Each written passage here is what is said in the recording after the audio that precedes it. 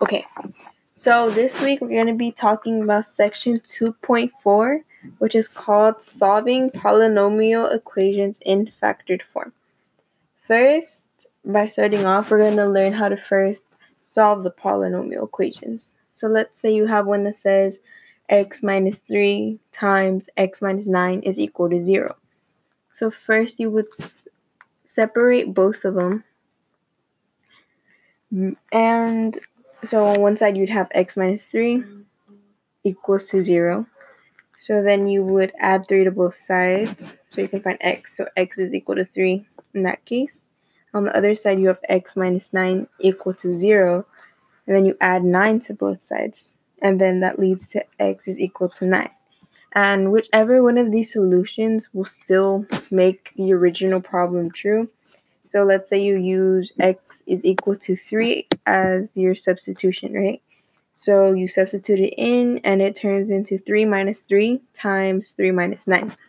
Now you would basically solve it. So 3 minus 3 is what? 0.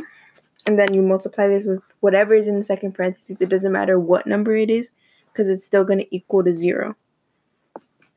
And another thing we learned is how to find the greatest common monomial factor.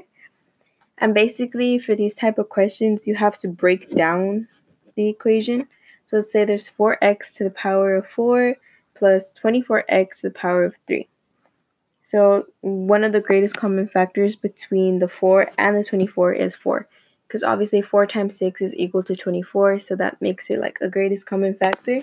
So you would turn it into 4 and then parentheses x plus x to the power of 4 plus 6x to the power of 3. And then you also have to find the greatest common monomial factor between the exponents. And the greatest common factor is 3 because there's still 3 and 4. And obviously the other exponent is 3.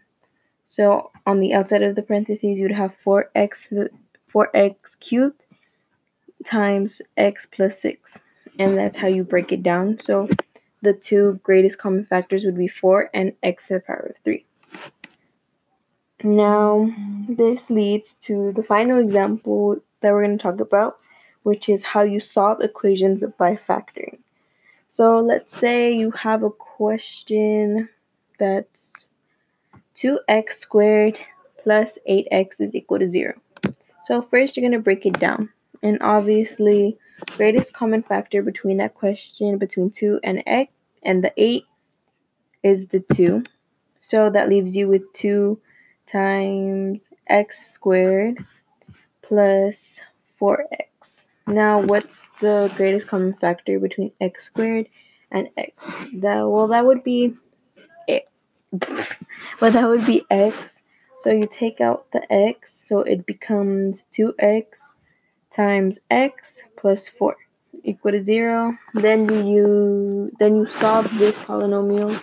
So you would do 2x is equal to 0, divide 2 on both sides, x is equal to 0. Now on the other side, x plus 4 equals 0.